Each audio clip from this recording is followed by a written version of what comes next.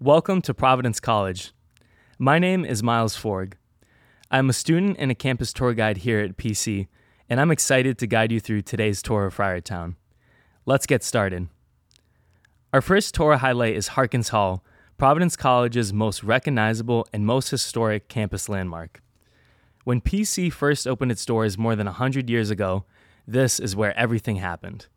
Classes, housing, dining facilities, worship, even the first Friar basketball games.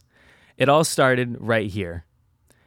And while the boundaries of Providence College have expanded to include 105 acres, Harkins Hall still plays a central role in campus life. And in fact, most students will begin their connection to PC right here at the college's Office of Admissions. Harkins is also home to the President's Office, the Bursar, and the Financial Aid offices, and most students will take classes here as well.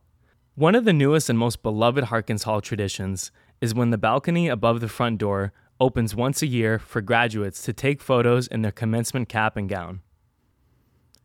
Take the pathway to the right of Harkins Hall to our next stop in front of Phillips Memorial Library.